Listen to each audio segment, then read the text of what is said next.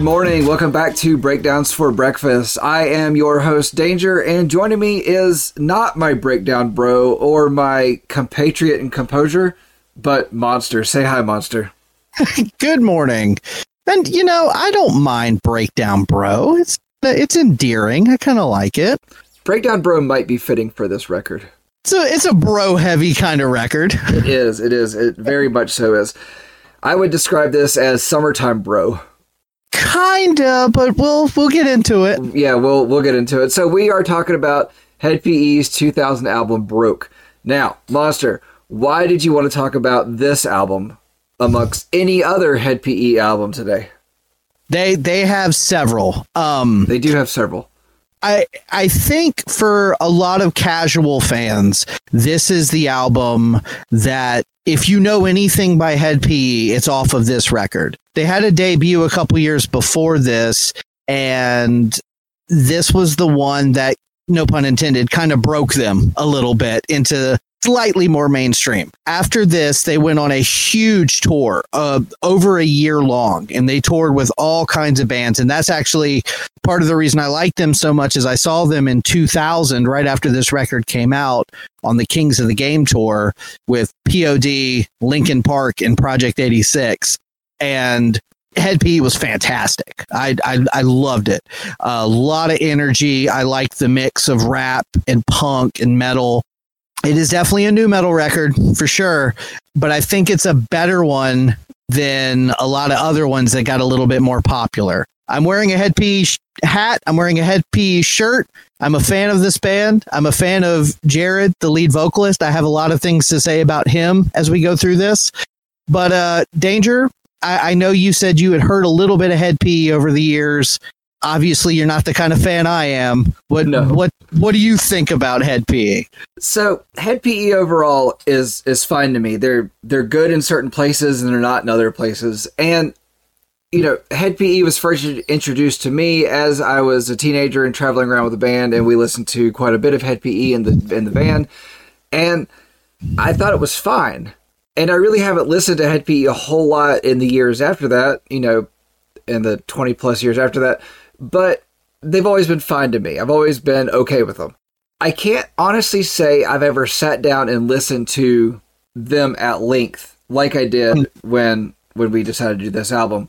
I can tell you I've listened to a song here or there. Now, that van that I was in, we pretty much listened to Hed PE and plenty of other stuff. And so the memory may have gotten mixed up with other things. And we watched Fight Club like 5 times on that drive for whatever reason. But Hed PE was always good to me. It was always fine.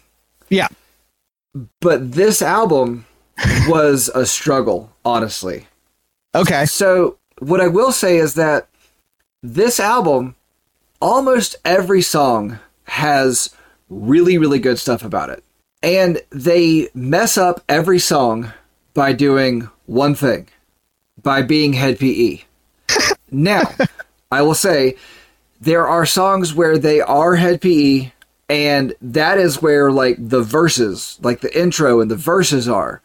And then the chorus is not them, and then that messes the song up. And so they mess the song up by being Hed PE, and then by being themselves, they try to do something different. And so there are quite a few songs on here that I think would have been amazing, stellar songs if they had just let the song be what it is and not try to cram too much into it. I also really think that this album would be better if they would quit with the callback parts of songs where they, you know, I know that it's an audience participation thing that ends up becoming a big deal and it's a fun thing to see at shows. And so it's no surprise to me that when you saw them, it was a lot of fun. Because they do seem like they are a really fun band, but the call and reply just drove me nuts on this, and I really feel like that messed up quite a few parts of the songs.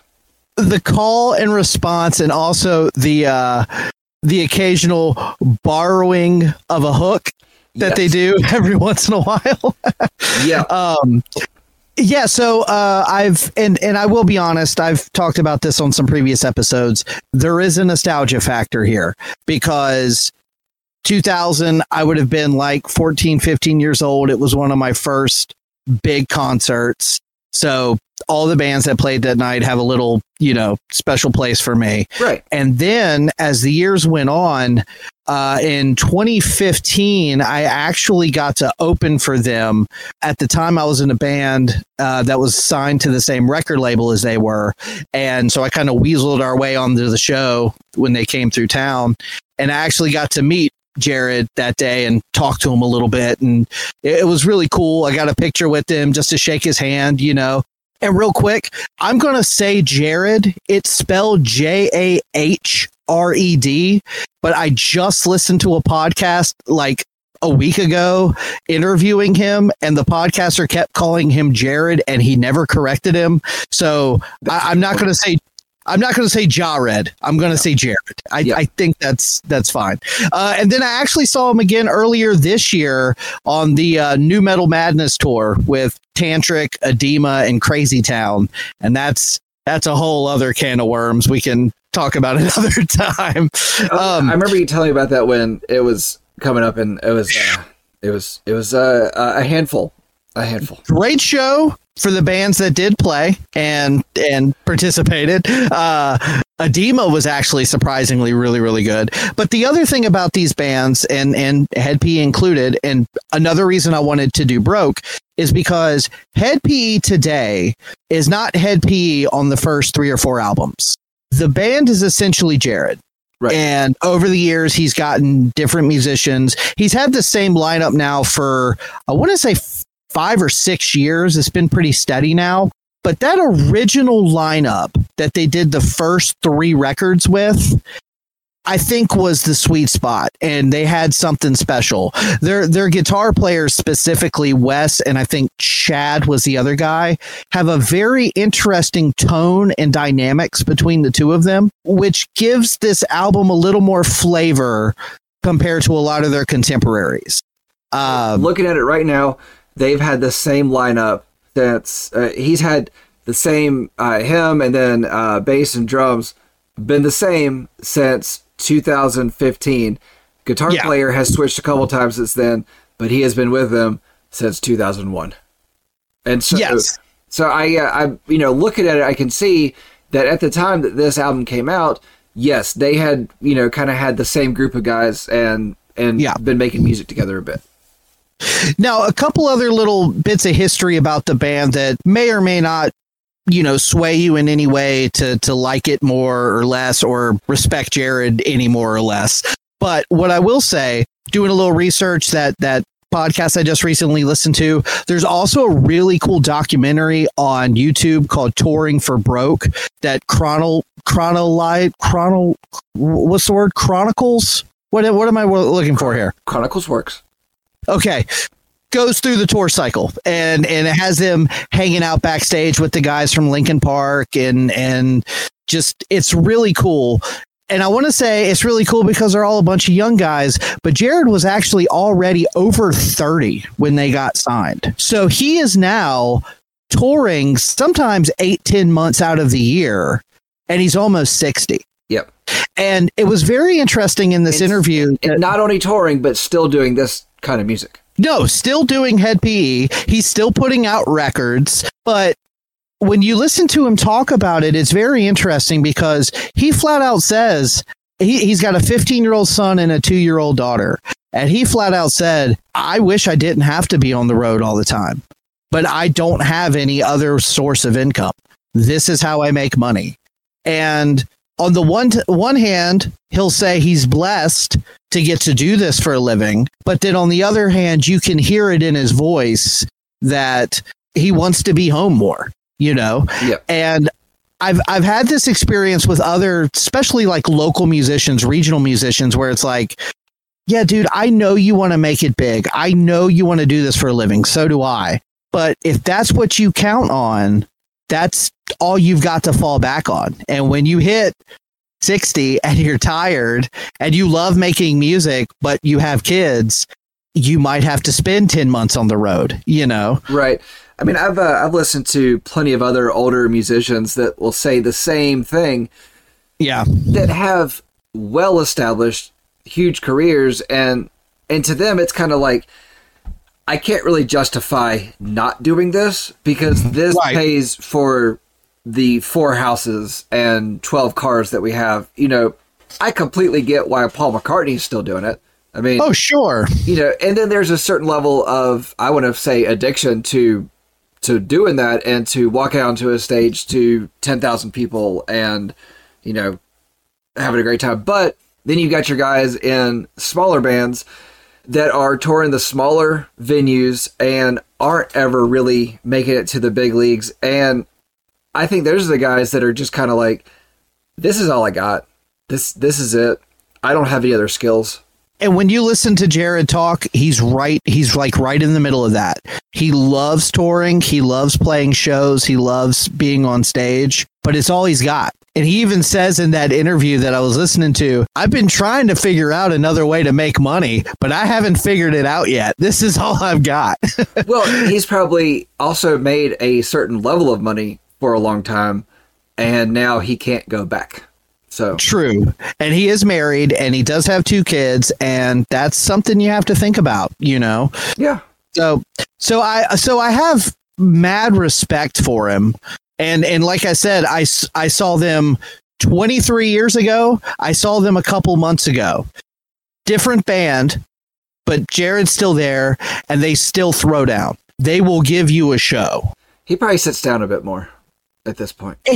He's not quite as energetic as he used to be, but it's still a good show. He's still a lot of fun. Well, it's like when, you know, I saw Story of the Year forever ago, and right, there you go. And I really didn't like them when I saw them the first time. I didn't like their live show. I liked the album, Page Avenue, but then I saw them a couple months ago, completely different atmosphere about doing it. But then, you know, between one of the songs, he was like, all right, guys, give me a minute. I'm almost 40. And, you know, things change, man. Stuff. Oh, yeah. I'm sure knees are cracking a lot more. And, you know, they could put those sounds in their songs, but whatever. So, but if you watch that documentary on YouTube, you'll see, especially, you know me pretty well. You can imagine me hearing that style of music with that kind of live performance, the visual aesthetic the band had at the time, why it hooked me, and I was just in.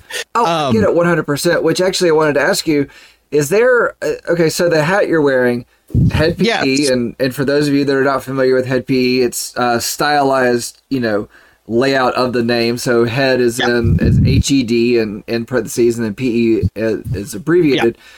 So why? Okay, so the original name of the band was Hed, and it came from Jared kind of struggling with depression, and they said something about, you know, one of the guys noticed him kind of sulking, and he said, man, you look like you have a heavy head. And they were like, Heavy Hed, that'd be a cool band name. And they were like, let's just shorten it to Hed. And when they got signed, within like months, like weeks of them being signed, there was a lawsuit over the name because apparently there was another band named Hed. So they changed it to Hed PE because at the time, PE stood for Planetary Evolution. Because, and there's a little bit of this in the lyrics on this record, but at the time, Jared was really into like, not necessarily astrology, but like conspiracy and mysticism and alien technology and stuff. Mm-hmm. And he was reading a book that discussed planetary evolution, like the Earth is a living being and it evolves over time, and humans on it have to evolve too. Over my head.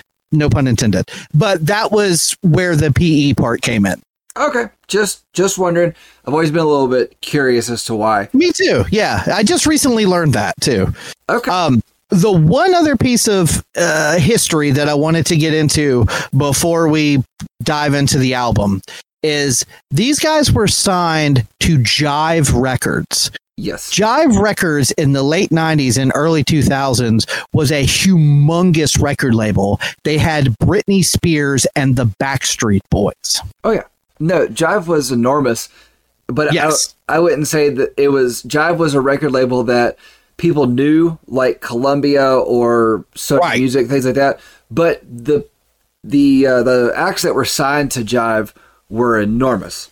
And so if Jive was to sign you and put effort into you, there's a reason why. You know, they saw something. Well, that's the problem. So Hed PE got offers from several record labels, and they took the one with the most money. Yeah. Jive had the most money, and they threw it at them, and they said, oh my God, yes, absolutely.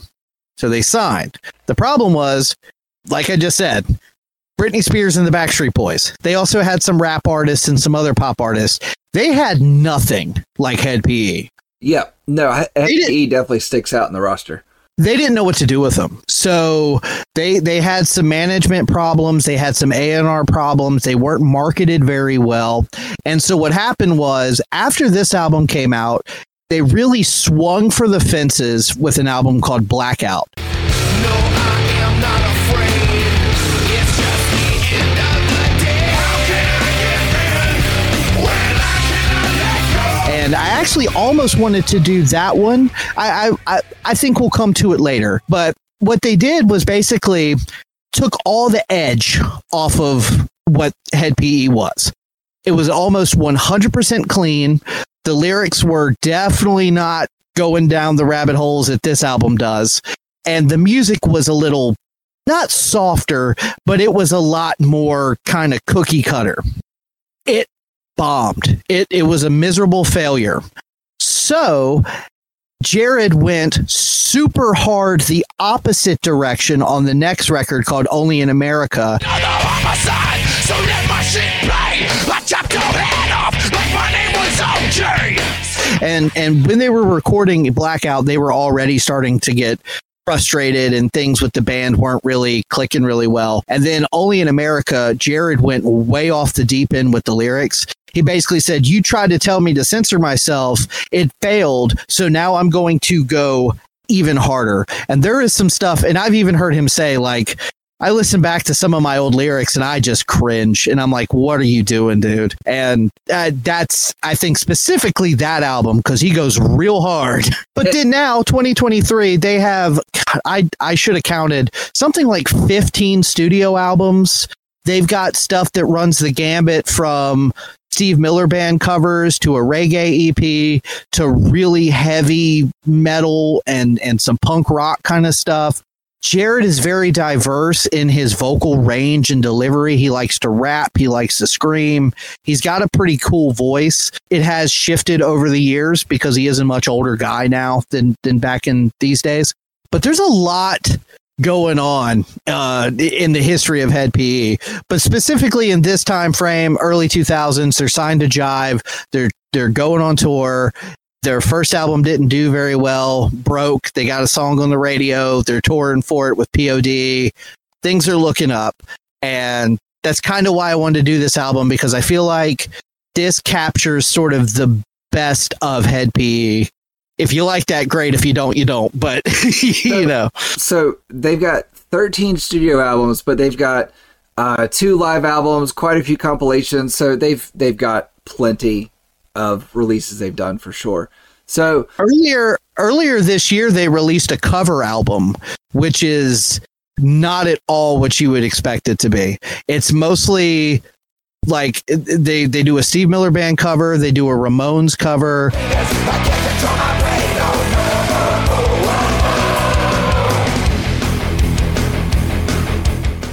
I think they do, I want to say something real out of left field, like Neil Young or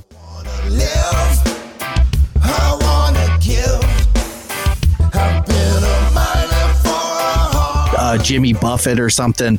It's strange. I hesitate to call it good, but it is interesting. It's worth a listen. Yes, for sure. It does have some cool moments, for sure. All right, let's jump into the album. Oh, yeah. Track 1, Killing Time. God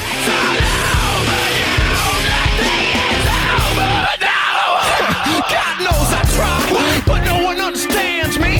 The black sheep of the family. My enemies, they try to overtake me. Burning and looting till Papa Okay, so big riffs. Right off the bat, the lyrics in this one are aggressive. Just they come out swinging. Yes. The bass line is strong. It's not I wouldn't say a super complicated bass, but it's hard to ignore.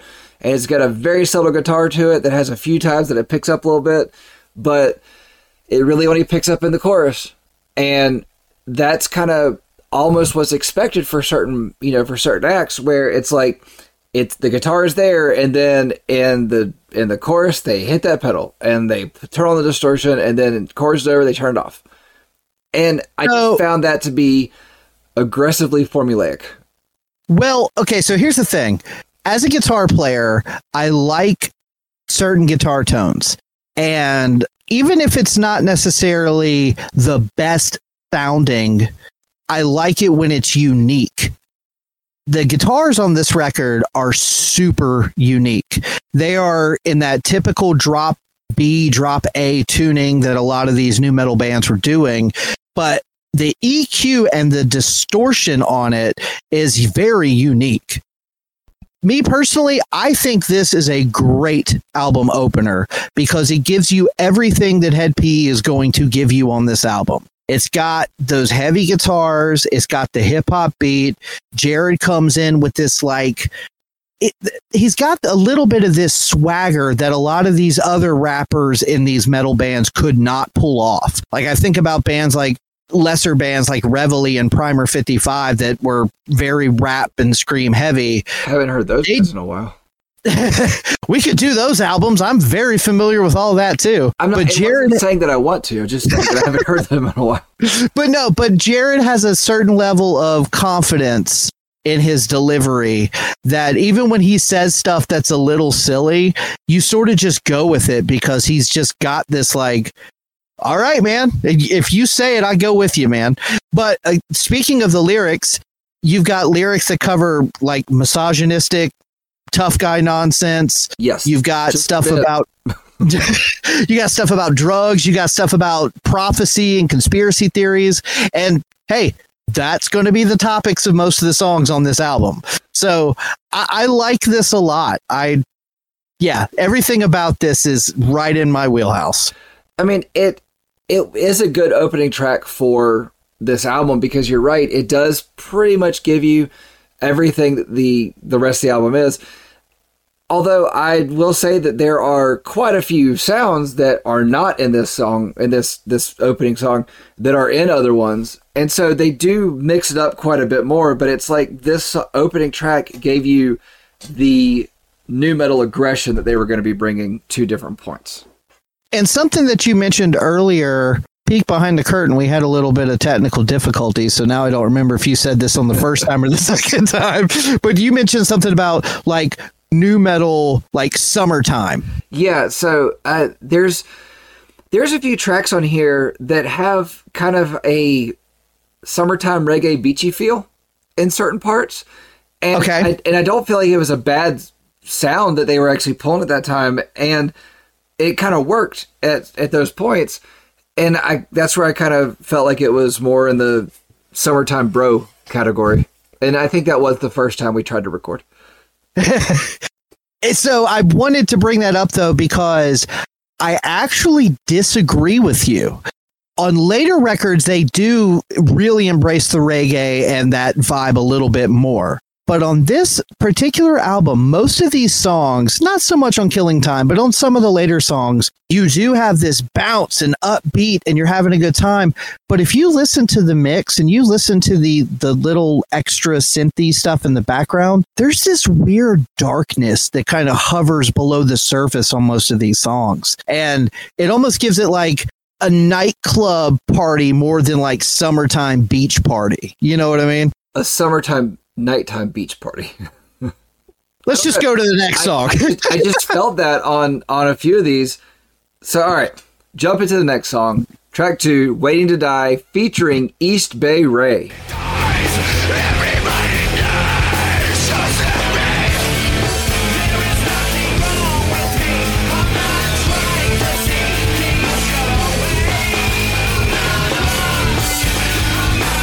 I don't know who East Bay Ray is. I don't know either, and I didn't know that until I saw it on the Wikipedia. It's not written on the album anywhere. It's not written on Spotify anywhere, so I don't know. That might have been a DJ or a producer. I'm not sure. I'm not sure. I mean, you're right. It's not on Spotify, which I do think was a strange thing because the featurings do pop up on the next song, but I don't know who East Bay Ray is, and I don't really feel like he added anything or took anything away here. So the opening verse is punchy, aggressive, and fun. I will give it that. The distortion of the chorus turned up, elevated vocals. It worked. There is a subtle DJ, and he gets a lot heavier in the bridge. I really like the bridge of this song.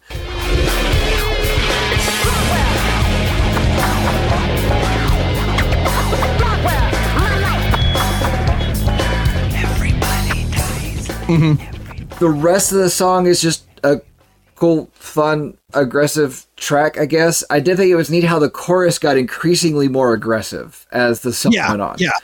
I thought that was kind of a neat thing that it was like, as the song went on, it got bigger. But it was fine. I mean, it's a song about everyone dies. So you've got this like upbeat party vibe, but the lyrics are very much about Jared just saying, I'll do whatever I want. I'll drink till I pass out. Who cares? Everybody dies. And it's like, that's not what Limp Bizkit was saying. Limp Bizkit was saying, hey, we're going to party and live forever. We're having a great time here. And Jared's like, yeah, we're having a great time, but I mean, we're all going to die. So whatever. And it's like, ooh, hold on a second. Yeah. I mean, and he's got a point. Well, he's not wrong. And just to address the elephant in the room here real quick. This album has a lot of bad words on it, but you wouldn't know that from listening to it on Spotify. Okay, so I had trouble listening to the YouTube version because you told me that the Spotify version is edited, which it is. And so I had trouble listening to it on YouTube because as I'm doing stuff, one of the things I like about Spotify is it just plays. Right. As I listened to it on YouTube, on my phone kept going to sleep because it would be over and it wouldn't play the next, and or like I'd get caught in like I don't know 12 ads or whatever, and it's like you sort of lose the vibe of the record when every 4 minutes you get a dog food ad. I mean, it definitely doesn't help. But I will say, like, this is a really good example of the song's lyrics are. It's hard to listen to the edited version on a couple of these songs.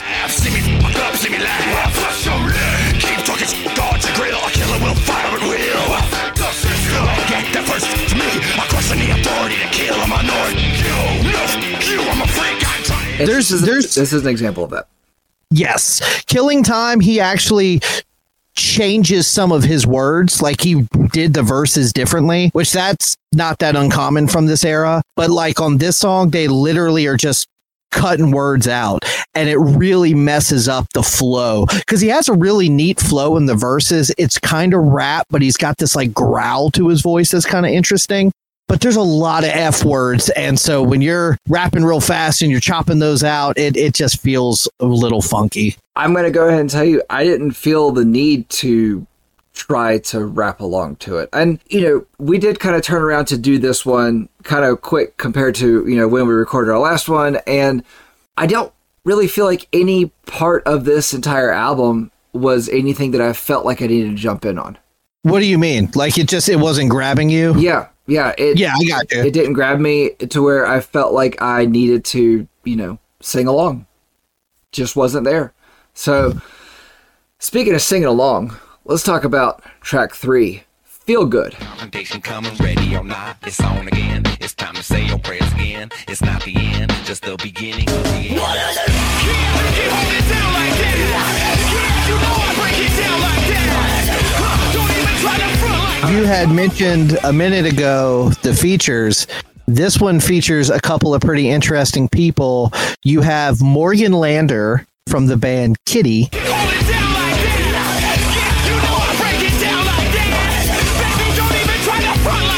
And you have Serge Taken from System of a Down.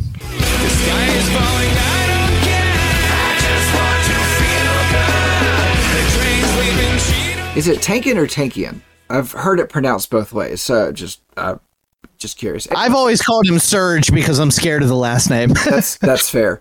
Okay, Tell me about this song. So this is another good example of what I said before. The song is called Feel Good. And the hook is basically Serge from System of a Down saying, we just want to feel good. But when you listen to the verses, they're mostly rapped. And it has this like dark vibe to it. Blood and revelation was all true. You drew first blood. Jesus is coming to take you, coming to break you, make you just like you. Satan laughing spreads his wings. It's hip hop. It's got the groove, but it's got these extra little synth notes in the background that just give it this real darkness to it.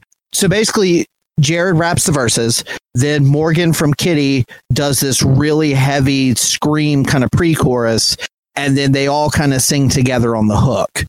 It's pretty cool. Like, it's got a neat dynamic to it. And if you're a nu metal fan, you like Kitty, you like System of a Down. So seeing them here is kind of neat. Yep.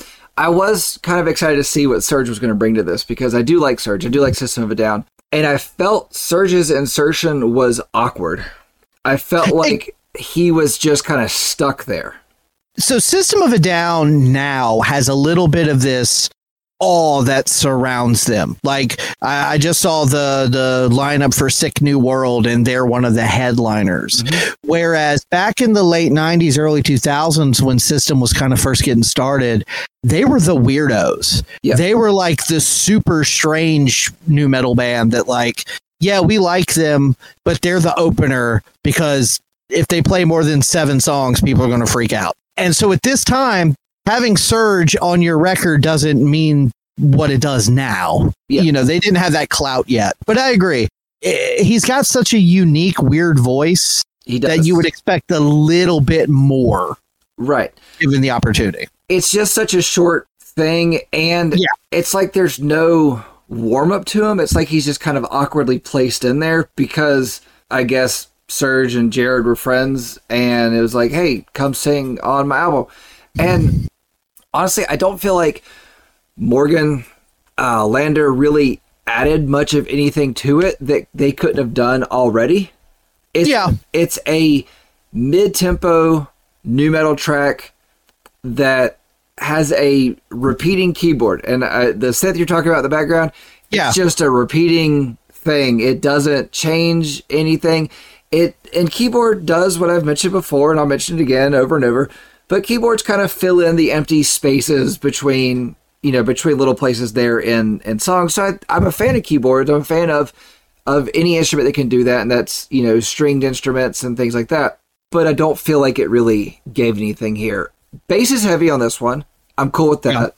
I do like the little hip-hop drum machine intro.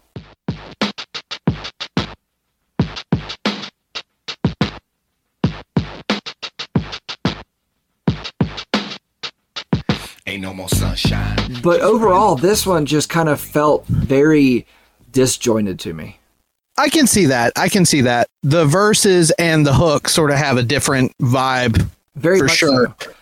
And that's actually the case for a couple songs on here where I feel like this album is made up of smashing songs together where they like this part of this song and they like this part of this song.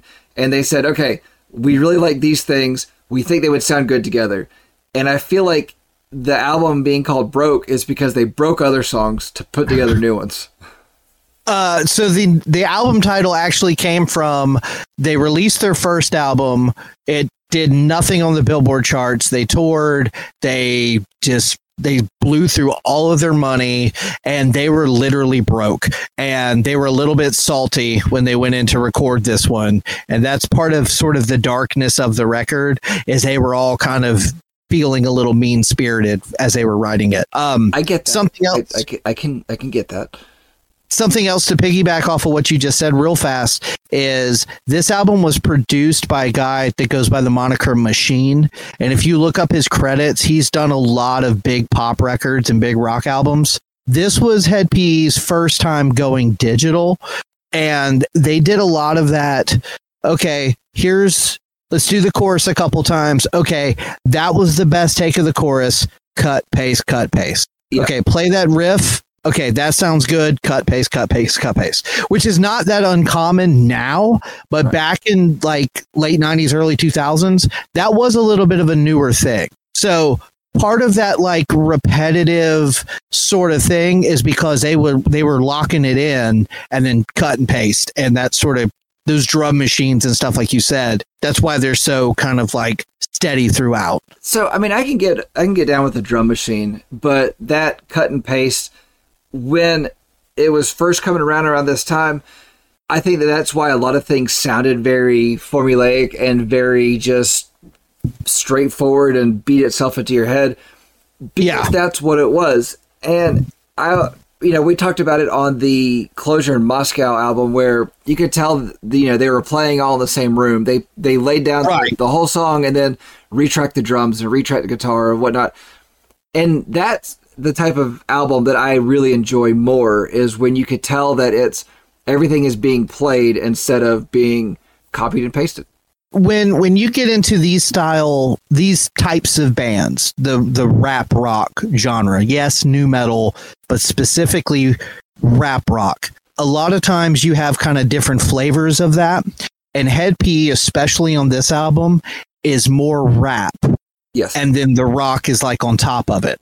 So you have that like steady hip hop beat that stays pretty much consistent from start to finish, and then the instrumentation is what kind of colors the rest of the song. Whereas, you got some of your other bands like Limp Bizkit, that's a lot more of a rock band that just adds the hip hop elements later on. So I think that's kind of where that sort of hypnotic head nod comes from, is this is sort of rap first, rock second. Yeah.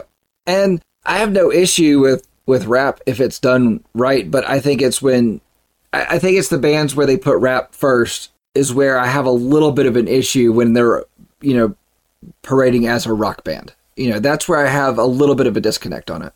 Now, we've talked about this before too. Seeing them live, it definitely colors some of that. Oh yeah, because I'm sure they're great live. I'm sure they're a lot of fun live. And honestly, if they were on a ticket for a band that I was going to see and they were the opening band, that wouldn't deter me at all. Actually, I'd be kind of more into it because I'm sure it'd be a lot of fun. Yeah. But moving right along, track 4, Bartender.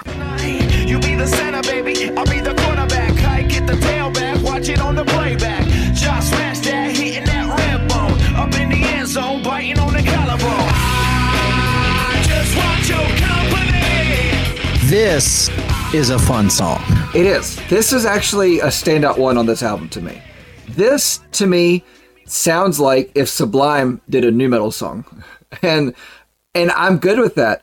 I actually really enjoyed it. Not far off. Yeah. Yeah, you're not far off. This is where the summer beach time music part of it really came from.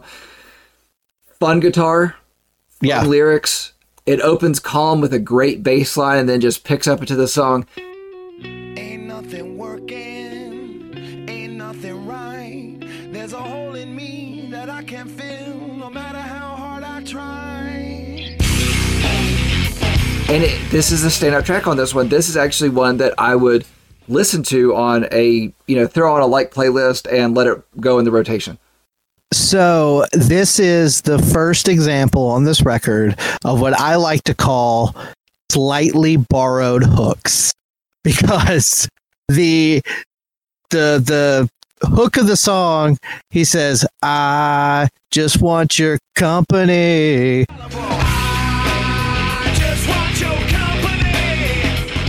Which is almost exactly another song, which is what is it? What is the one I'm thinking of? I want to celebrate, but I don't remember. There it is. Yeah. I just want to celebrate. I don't remember who it is, but that's what it is. And I wouldn't say that's slightly borrowed. I would say they heard that and they said, we're going to use that here. And if it works, it works. I'm 90% sure that the original artist has a writing credit on the song because they knew what they were doing. But I'm curious about that. I didn't even think about looking that up, so I want to look at that now. Otherwise, I'd probably just skip right past it. But I am quite curious. So this is about as close to having a hit as they ever got. This was on MTV. They do. Yes. Okay. I had a feeling. Okay. And probably the next song too. But again, this was about as close to a hit as they ever had. They had a video for this on MTV. It was on a movie soundtrack. I can't remember the movie now, but that got it a little more traction. I did come across that at one point. I didn't keep that note, but I know what you're talking about. And this is still a staple of the live show. This is still one of the key songs. This is a great song. Like in the pantheon of nu metal bangers that everybody thinks of, this should be in there because it's a damn funky, cool song. Yeah, it's a fun one. I recommend this song off of this album. This is the standout song on this album to me. The best song here. This was just a fun one. And I'm going to stick to, it sounds like if Sublime made a nu metal song. You know, it's more Sublime in the chorus, nu metal in the, more Sublime in the verses, nu metal in the chorus. Right. And it works together. That transition worked on this one. So, all right. And then you go to the next song. Track 5, called Crazy Legs. Fuck that, Hannah from behind you, just scream out, hell yeah! There's a party over here, party over there! Rebels, throw your fists in the air! Bitches, throw your tits in the air! This one kind of goes off the rails a little bit. All right. I liked the intro on this one. Crazy Legs. Yeah.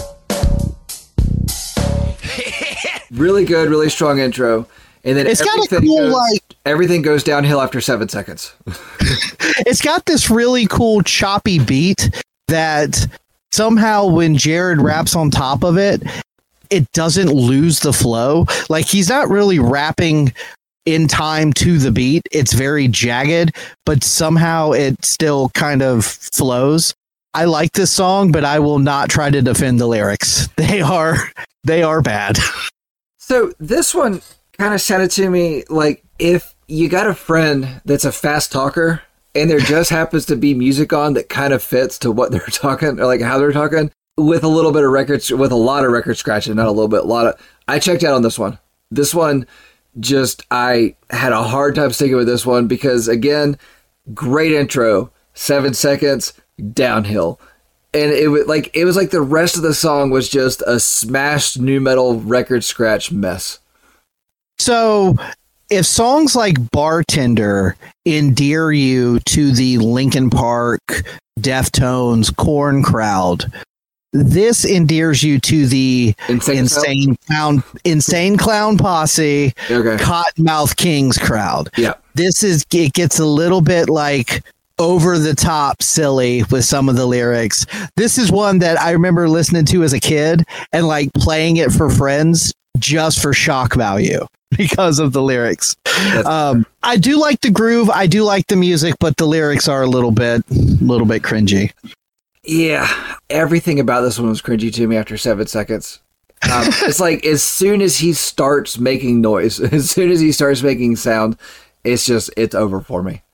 And I'm not going to quote it, but the first line of this song is just absolutely atrocious. I come into your house, make love to your spouse, fuck her in the mouth, then I'm out. What? These types of things happens all the time. This song is almost impossible to listen to on Spotify because it is so chopped up, and there's parts where he'll say like 4 cuss words in a row, and it's just silence, and it's weird. Maybe that's part of where I had trouble with this one.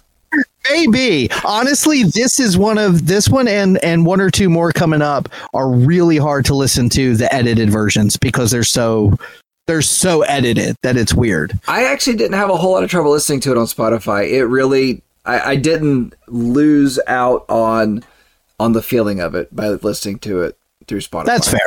I don't feel like I would have gained anything by making a point to listen to it, to those specific songs on YouTube. Because like I said, I did try to, but it was just the ads and my phone kept going to sleep. No, I got you. Yeah. And unless I'm going to sit there and skip ads on my phone, which just takes attention. And that's the one thing I don't have in my life is attention.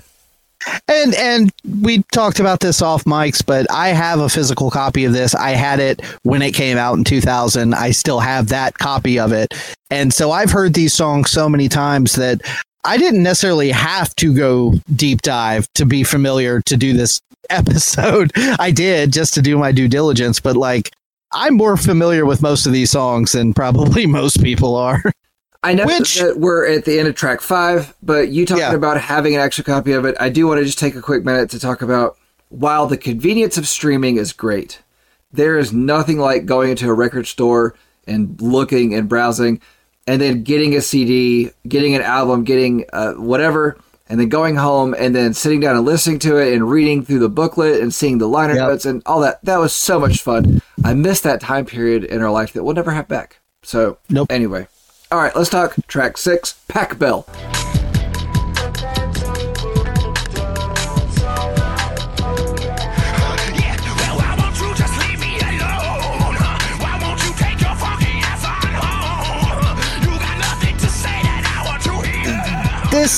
This might be my least favorite on the album. Yep. Sampled intro. It was cool. Yeah. You could tell that this is like Jared wanted to make a hip hop song here. Yes, this is a dark hip hop song. His I could only describe it as disgruntled vocals. Yeah, I like that.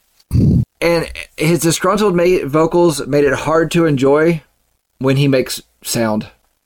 Everything else about the song is fine. They're like, I like everything when he's not making sound, but he just ruined it.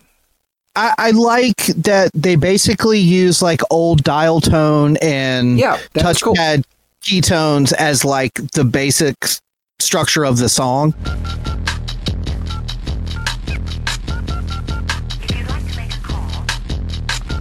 Yeah, I agree. I don't think Jared's voice is particularly good on this song. The lyrics are kind of sounds like a failed relationship, and I think that's where that disgruntled kind of uncomfortable tone comes from. So his vocals sound like, okay, you ever got the wind knocked out of you? And it's like when you're just starting to be able to talk again, it's like that's where he was rapping in. Like that sound, like that. I usually you put the sound clips in post-production, like during the editing, but you just went ahead and put it in right there live. That was fantastic. Ladies and gentlemen, you don't have to listen to the song after that because that's what he sounded like in that. Yeah. So doing so many of these episodes, something that I was my bike and I flipped over the handlebars and nailed it. So doing so many of these albums, something we've talked about is the track listing. And what I've started to notice, even on albums that I loved, I wasn't paying it, as analytically charged as we are here. Yeah. That middle song where you slow it down, that's what this is. But to me, it almost sounds like it could have just been an interlude that they were like, man, this is dope. Let's just make it into a song. I am going to 100% agree with you. If they had just given me an interlude of the background sounds happening here, those dial tones, those beeps, I would have been all in for it. I actually think that would have been a really cool little interlude. It's almost like they were playing like messages on a tape like answering machine, and it was cool. It worked. Yeah. So then go into track 7, I Got You.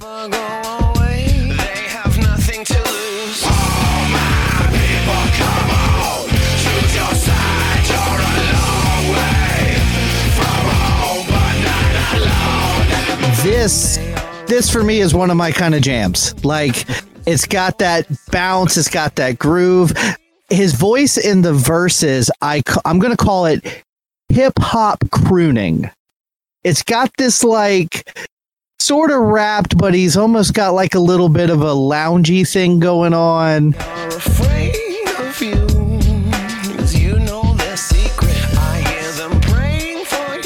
And then when the chorus kicks in, it pummels you with this groove. Choose your side, you're a long way from home, but not alone. Keep going. I like this one a lot. This is in my wheelhouse a lot. I like this.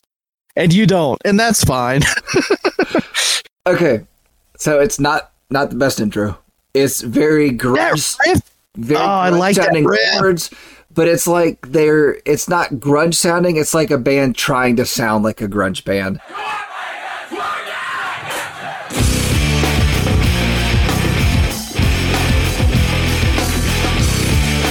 And then it drops out, only to be heard again in the chorus, where he sounds like he's trying to sound like the guy from Monster Magnet.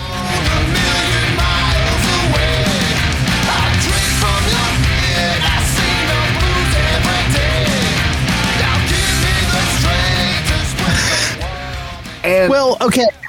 And everything in between is those nu metal high tones, those pings, those I don't know, big sound, and the guitars give this one a big sound, but this is one of the least interesting tracks here. Oh God, this song is so much fun. I don't know what you're talking about. I love this song. It's I do think that I got you.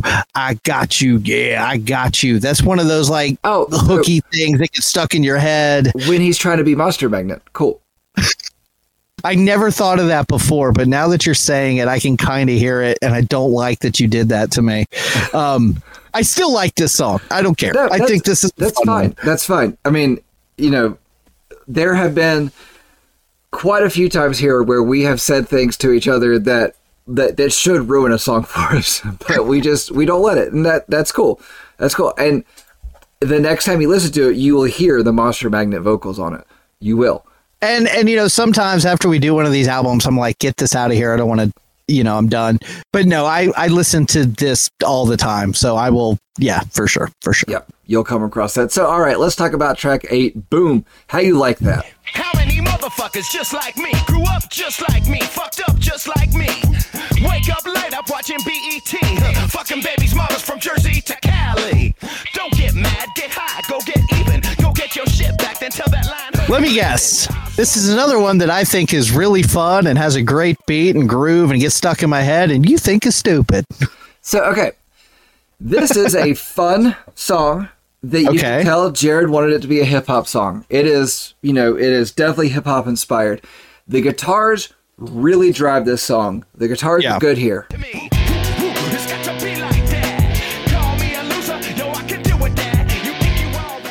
It's here where I get tired of the call and response deal. The call and response on this one just like it ruined this one for me. White boy say how you like that. My lady say how you like that. New York say how you like that. Cali say.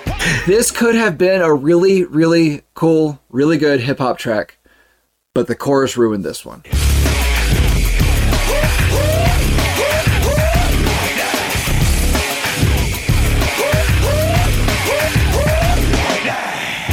Yeah, so basically the song is going, he's rapping, and there's a very, very funny line that I am not going to repeat. I just can't in good conscience. That ends with, boom, how you like that? And it kicks into this gnarly guitar riff, and it's really cool.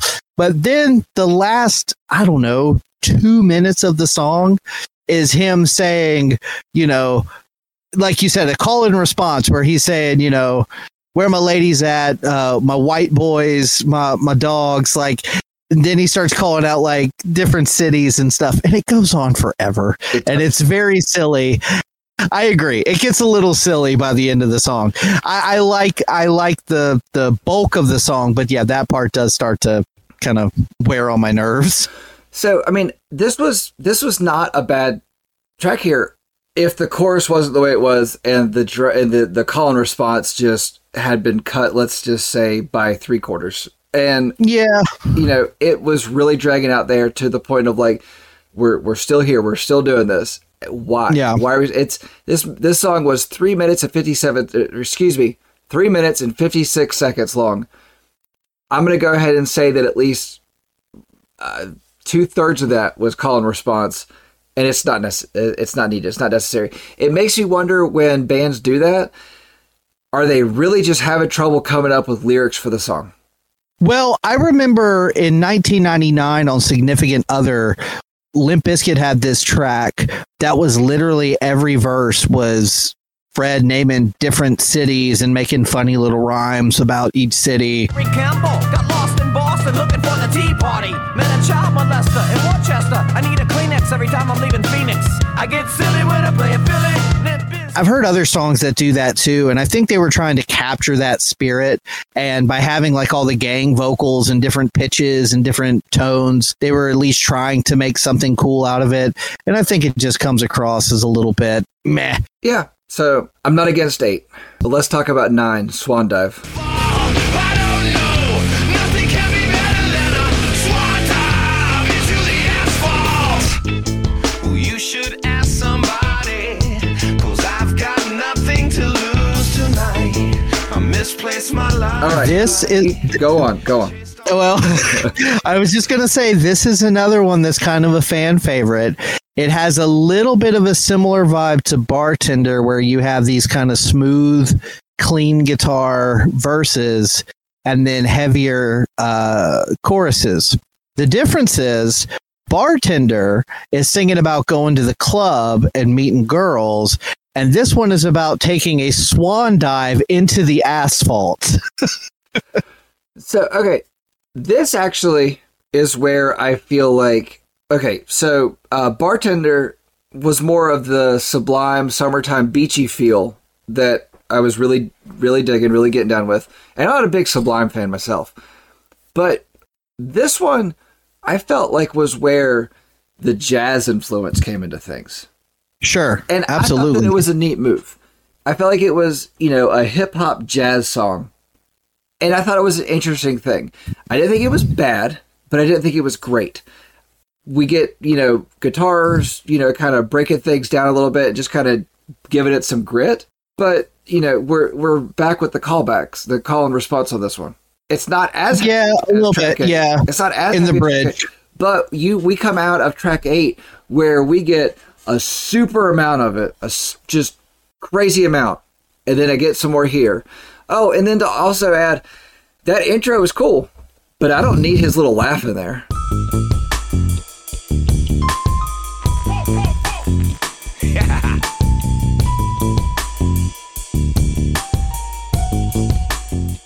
I don't need him. I don't need him inserting himself into places that he's not needed. But then I felt like this was where we really got that maybe he was upset that he didn't get called back when he made a very important call, because he's getting plenty of responses whenever he calls out something here. Because Stop it. like I was all in on this song. I was Stop good with it. it. I was good with it, but that ruined this one for me. It does have some ridiculous changes going on in this one. Yeah. But I think it's because they're trying to really pull in some jazz influences here. So, And again, I think this is another one where I'm saying, like, you've got the kind of jazzy, smooth verses, but there's still like this little thing like hovering right beneath the surface that makes it a little dark. And then obviously the lyrics on this one are also pretty dark. yes. So you've got that party vibe, but also not. Like there's this weird thing going on. We talk about albums that aren't like concept records, but they have a vibe. And I feel like this album, for as many different things as they're throwing out there, and you got your bouncy songs, you got your smoother songs, some screaming, some rapping, there's still kind of this vibe, this through line that connects it all together. Yeah, and I don't really have a big problem with Swan Dive. I will say that it was a good intro until he made a little bit. Like, I don't need him in there. I think I like the little laugh. Just endearing. I don't feel like it was neat. I feel like it kind of like hiccuped and kind of caused a little bit of a disruption where it was like, kind of felt it a little bit, and then that happens. Okay, we're out. And then the callbacks on this one, he really needs to stop it. I don't really remember it as much on any of the ones after this, which I'm cool with. But Yeah. we come off at 8, which is a callback heavy song, into this. Yeah. And, it kind of threw it off for me. But I was digging the jazzy parts of it. Yeah. Now, track 10, Stevie. I know just what you want, just why you looking at me. Baby, I got just what you want. Baby, I got just what you want. I know that you're so full of. This is one that even when I got the album, felt a little filler to me.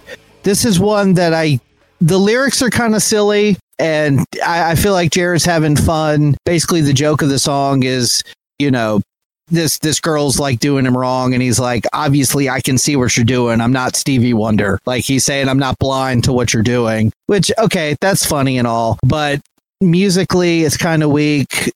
Vocally, it's not his best performance. This to me is kind of near the bottom tier of this album. So I will say, like, there really weren't many places where I felt like I needed to go and listen to read the lyrics, because I felt like I got them pretty good. But a note I put here is, whoever Stevie is, they pissed him off. So he says little Stevie Wonder in the hook, so that's who he's talking about. But no, this was another one. Interesting changes. It felt jazzy again, and I felt kind of like that was neat. Yeah. But it felt like a jazz nu metal song with screaming at the end. It just, the last minute ish, I didn't get the time on it, but last minute ish felt very just angry and aggressive. And Filler actually probably is right on this one. Now, I will give the guitars a compliment on this one, because I can't really describe it. Like, you just kind of have to hear it. But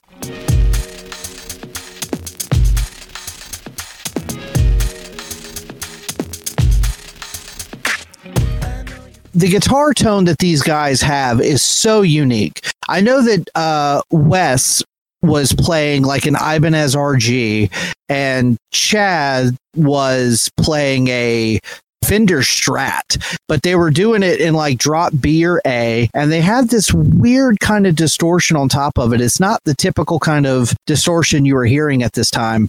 It's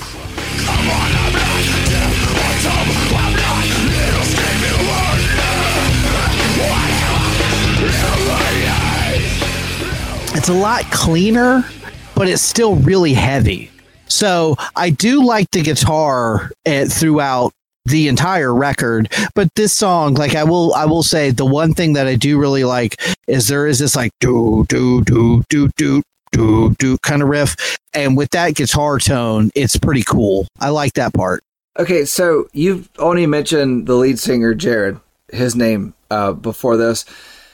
So I did think it was interesting how everybody else was credited on this, how their names are stylized. So yeah, Wes, the lead guitarist, his name on here is Wes Style, and that's Wesstyle. And then Chad, the other guitar player, is Chad, aka Chizad. Chizad.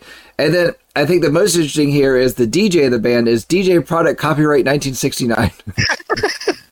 And he was wild, dude. When I saw them live, he sort of had a little bit of a Rob Zombie aesthetic. He had like a big coat and like a long beard and stuff. And he would like skateboard around the stage in between, like when he wasn't doing something, Yeah, cool.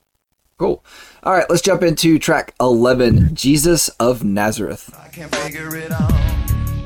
I know my limitations. I just don't know when to quit. I know when I'm addicted.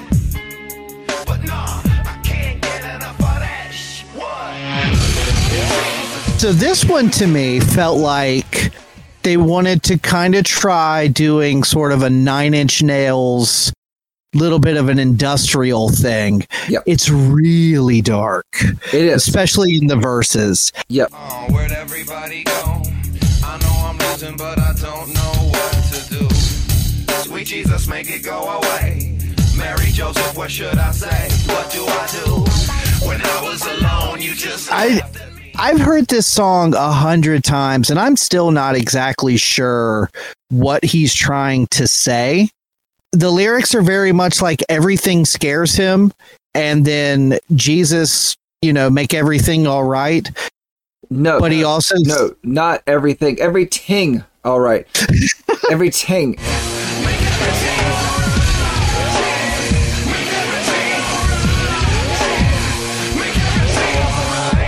That was so damn distracting on this one. The chorus, the line, "Make everything all right." It drove me nuts on this one. Now, I will say this is not one of my favorite songs on the record, but it might have my favorite line, my favorite lyric of the album, where he says, "I know my limitations. I just don't know when to quit. I know when I'm addicted, but nah, I can't get enough of that shit."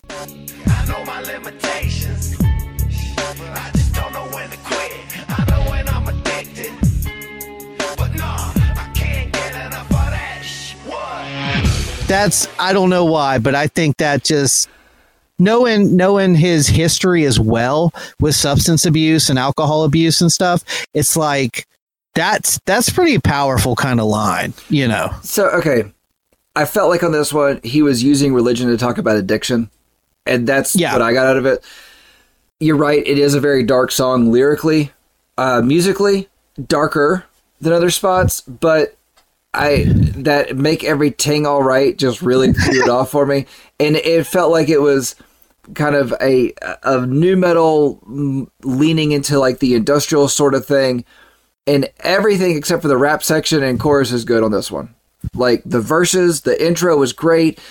But that make every ting all right, you know, I have trouble saying that without trying to emulate, like just without even trying, how he says it in there. But similarly, there is one part where it gets a little choppy in the bridge, and he sort of raps for a minute, and he says, "I've been drinking."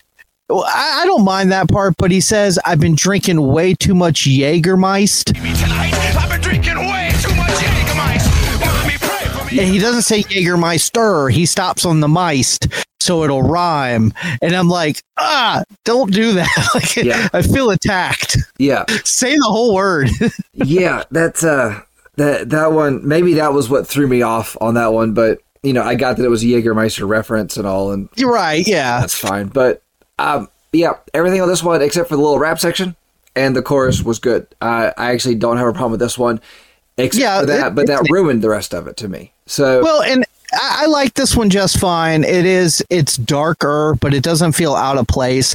I think it goes on a little bit too long. It's sort of like they kind of do this thing at the end where it builds a little bit and builds a little bit, but it kind of, I don't know, it starts to get repetitive. Cool song, but not one of my favorites. All right, this is the longest song on the album at 5 minutes and 35 seconds. Longest song on the album. So I'm going to agree with you. It does feel like it goes on a bit long. It does, yeah. But it's the longest song on the album, except for track 12, The Meadow, Special Like You. Special like you, a star like you, special like you, and all those picture frames surround you. I saw you. Now, but that's for a different reason. Yes, I say that because it's 9 minutes and 31 seconds. But they actually do something here that a lot of albums don't do anymore, is it's got a hidden track. And yes. And honestly, I didn't even pay attention to how long it was when I first was listening through this. And it I kind of felt like it was done and it was over. No, there was more. There was more. So first, the song itself, The Meadow. Let's talk about this. This is a super chill, super laid back kind of song. There is a little acoustic guitar in this one. I like that they ended the album on something like this, because you've been so heavy and so dark throughout. You go out on something that's kind of a little bit of a breath of fresh air. It's still a little dour when you listen to the lyrics, but it has a almost kind of like Jesus of Nazareth. It doesn't sound out of place, but it sounds pretty unique to the rest of the record. Yeah. It sounds like something closing. And I actually enjoyed this one. I don't have a lot to say about the song because it just felt like it was closing and it was coming to an end. Mm-hmm. And so it does. You know, we've talked about in the past that a good closer should close the album out, and it does that. But it doesn't sound like anything else. And so it's a good closer, but I don't know if it's a good closer for this album because it is so different from everything else. It's kind of a hard place for me, a hard thing for me to put my finger on. Is it good or is it good? Does that make sense? Yeah, I know what you're saying. And on their next record, they sort of embrace this a little bit more because, again, like I said at the top of the episode, their next record, they tried to get super polished and cleaned up to kind of go mainstream, and it kind of failed. But I think this one feels more genuine. From what I've seen and heard, I've actually listened to some podcasts with Chad and Wes talking about this album and other Hed PE stuff. This, I think, started with Chad, and he was real proud of this. Like, he was real excited to try to put something to this. And Jared went through a couple different types of vocal deliveries, and this is where they landed on. And I think I agree with you. This is a good closer. It's mellow, but it's not slow. It still has kind of a hip hop beat to it. He's not rapping, but he's there's a little bit of gruff to his voice, and it ends with just a little bit of a jam.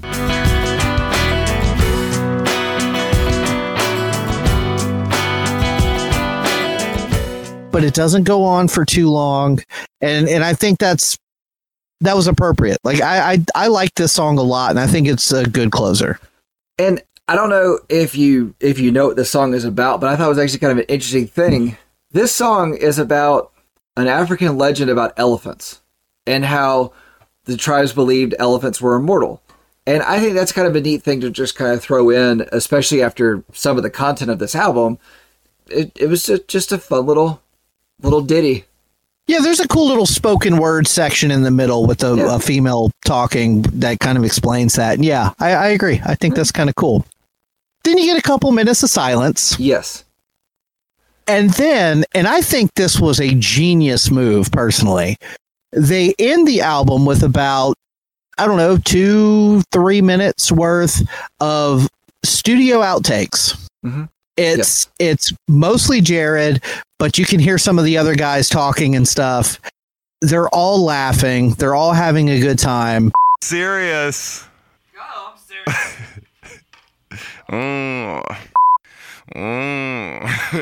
I'll never be. I'll never. It's Jared trying different things in the vocal booth. Some are stupid. Some are, his voice is cracking and stuff. In a fight with your man, but I've got nowhere else to go. They made the Shut up. But I've got nowhere else to go. They made the world. Oh, sorry. Shut up. And they're cracking up. And given how, like I said, this album has this like darkness vibe to it for me, I like that they ended it with this moment of levity. Yeah, it was a fun little thing that felt very disjointed and not serious. It kind of felt like it started as almost like more of this last song, and then you kind of get where he cuts it, and you do hear him talking and laughing, and so it's a moment of levity after the rest of this album that's been very heavy at times. But I will say the hidden track here felt I don't know where that came from, but it felt very much like the rest of the album, disjointed. Like I said, to me, this is a vibe record. There is this undertone of darkness and depression that hides right below the surface. Because even when you're bouncing and you're grooving and you're singing songs about partying and women and all this stuff, you can hear the stuff about not just I'm drinking because I want to have a good time. I'm drinking because I have to. There's parts where he's literally saying, I don't want to do this, but I'm going to do this anyway. Kind of like what you're talking about. That he says, I don't want to be on the road anymore, but I have to. Right. And so I like that for a couple seconds, almost as like a palate cleanser. We're going to give you guys a minute or two of us screwing up in the studio. Again, as as a musician who has been in the studio and been in situations like that where it's like you got just a couple parts you got to get down, it's 2:00 in the morning, you're tired, you want to go home, you're messing up, and it's just you start getting the giggles. And yeah, I don't know, like I like that it ended with that. I really did. Yeah. I would like to ask you, Hey, good looking. What you got? Cooking. what's the cooking track on here? What's the song that you enjoyed, while you're flambeing your head bobbing to something? I'm going to go back to Bartender. Bartender was just a good track. Player what? I just want your company. Yes. Flambeing. I haven't flambéed anything in like once ever. It's scary having flames shoot up. Yeah, no, flambe is not something I do. Anyway, Fair enough. And what's new with you? Well, this whole album is basically. But if I had to pick one song, I guess just for the new metal royalty of it all, I guess I would go with Feel Good. I'm on fire, baby. I'm big double hot like that. The sky is falling. I don't care. Because you've got Surge from System of a Down, you got Morgan from Kitty, rocking on a Hed PE track. I mean, it don't get much more new than that, So I wouldn't say that Morgan from Kitty is royalty. Maybe like the Jester, and so treated a little bit better. No, we might have to do a Kitty record because I have a soft spot for them. I know they're not great, but I do really like me some Kitty. Certain albums. They've had a up and down career, but they've got a couple albums that I really enjoy. You can go first. All right. Whenever I see lists about new metal bands and rap rock bands that were legitimately good, I often see stuff about Linkin Park, Korn, Deftones, and the usual suspects. Hed PE is rarely mentioned on those lists, and I think that's unfair. They put out some solid records in the late 90s and early 2000s, and Broke is arguably the best one. However, they had a record label that didn't know how to market them and managers that didn't always put them in the best case scenarios. I feel like after Broke came out, the band had a real chance to become more mainstream, and some decisions were made that kept that from happening. As it is, I have immense respect for Jared and the albums he's managed to create over the years with different musicians and different musical influences. This album can be a bit of a mixed bag. There is a pretty consistent vibe of hip-hop beats, new metal guitar, and this darkness that hovers just below the surface, but not every song is a classic, and some of the lyrics can be hard to defend. This album manages to be lighthearted and darkly themed all at the same time. It's not quite a new metal masterpiece, but it's better than several of their contemporaries who have gone on to have more successful careers and are held in higher esteem. 1 to 10, I'm going to give it a 6.5. 6.5. 6.5. This one mixes up sounds, sometimes a bit too much. Hed PE gave us an album of good effort that many times sounds like they were on the right path, and then that path got muddied. I feel like this is what happens when a band that doesn't know when to stop when trying to add in more. Sometimes less is more, and less could have resulted in more album sales. While Korn and Limp Bizkit dominated the scene, Hed PE was always nipping at their heels. This was an entry in new metal that seems like it was trying a bit too hard to grab the big two. I gave it a 4.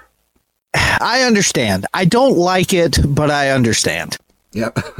Thanks, I guess. All right. And the thing is with Hed PE, and I picked this album because I feel like it is one of their more consistent outings. It's hard for me to say that it's my favorite because there's so many songs on so many records that I like by them, and they've had such a long career. But as someone who doesn't love rap rock and new metal, coming in at a 4, I can see that, I guess. I don't hate all rap rock and new metal. This one I just had a hard time with. I almost gave it a 3, but those little bits of pretty much every song that had something going for it bumped it up. But it was like the parts that ruined the songs just really drug this one down for me. And it felt like there were so many parts of different songs that they were jamming together to make one song. So That's fair. all right, you gave this a 6.5. I gave this a 4, which puts this at a 5.25. So that puts it at 23, right below Gym Class Heroes is Cruel School Children, which is at a 5.4, and right above right above Sugar Ray Floyd at a solid 5. Yes, it is better than Sugar Ray, but it is better than Gym Class Heroes. That is incorrect. Not according to our chiseled in stone. This is the gospel. Oh, I hate that so much. All right, so Monster and I have actually talked about revisiting some of the scores that we have given other albums, because as we've gone through this, we have had similar thoughts to that. This is better than that album, and we have talked about actually changing our scores. So let us know what scores you think that albums should get. If you think we've given them too high or too low, please shoot us an email at dangerandsarge@gmail.com, or reach out to us on one of our social media platforms, Facebook, X, or Instagram, Danger and Sarge across all those, or shoot us a message on our Breakdowns for Breakfast Facebook page. Now, Monster, what album are we talking about next week? I believe we are discussing Devil by Chiodos, 2014. Is that when that came out? I believe so. I will double check that. Okay, excellent. But yes, okay, cool. Little bit of advice as you go through your day to day. You ought to say sorry more often.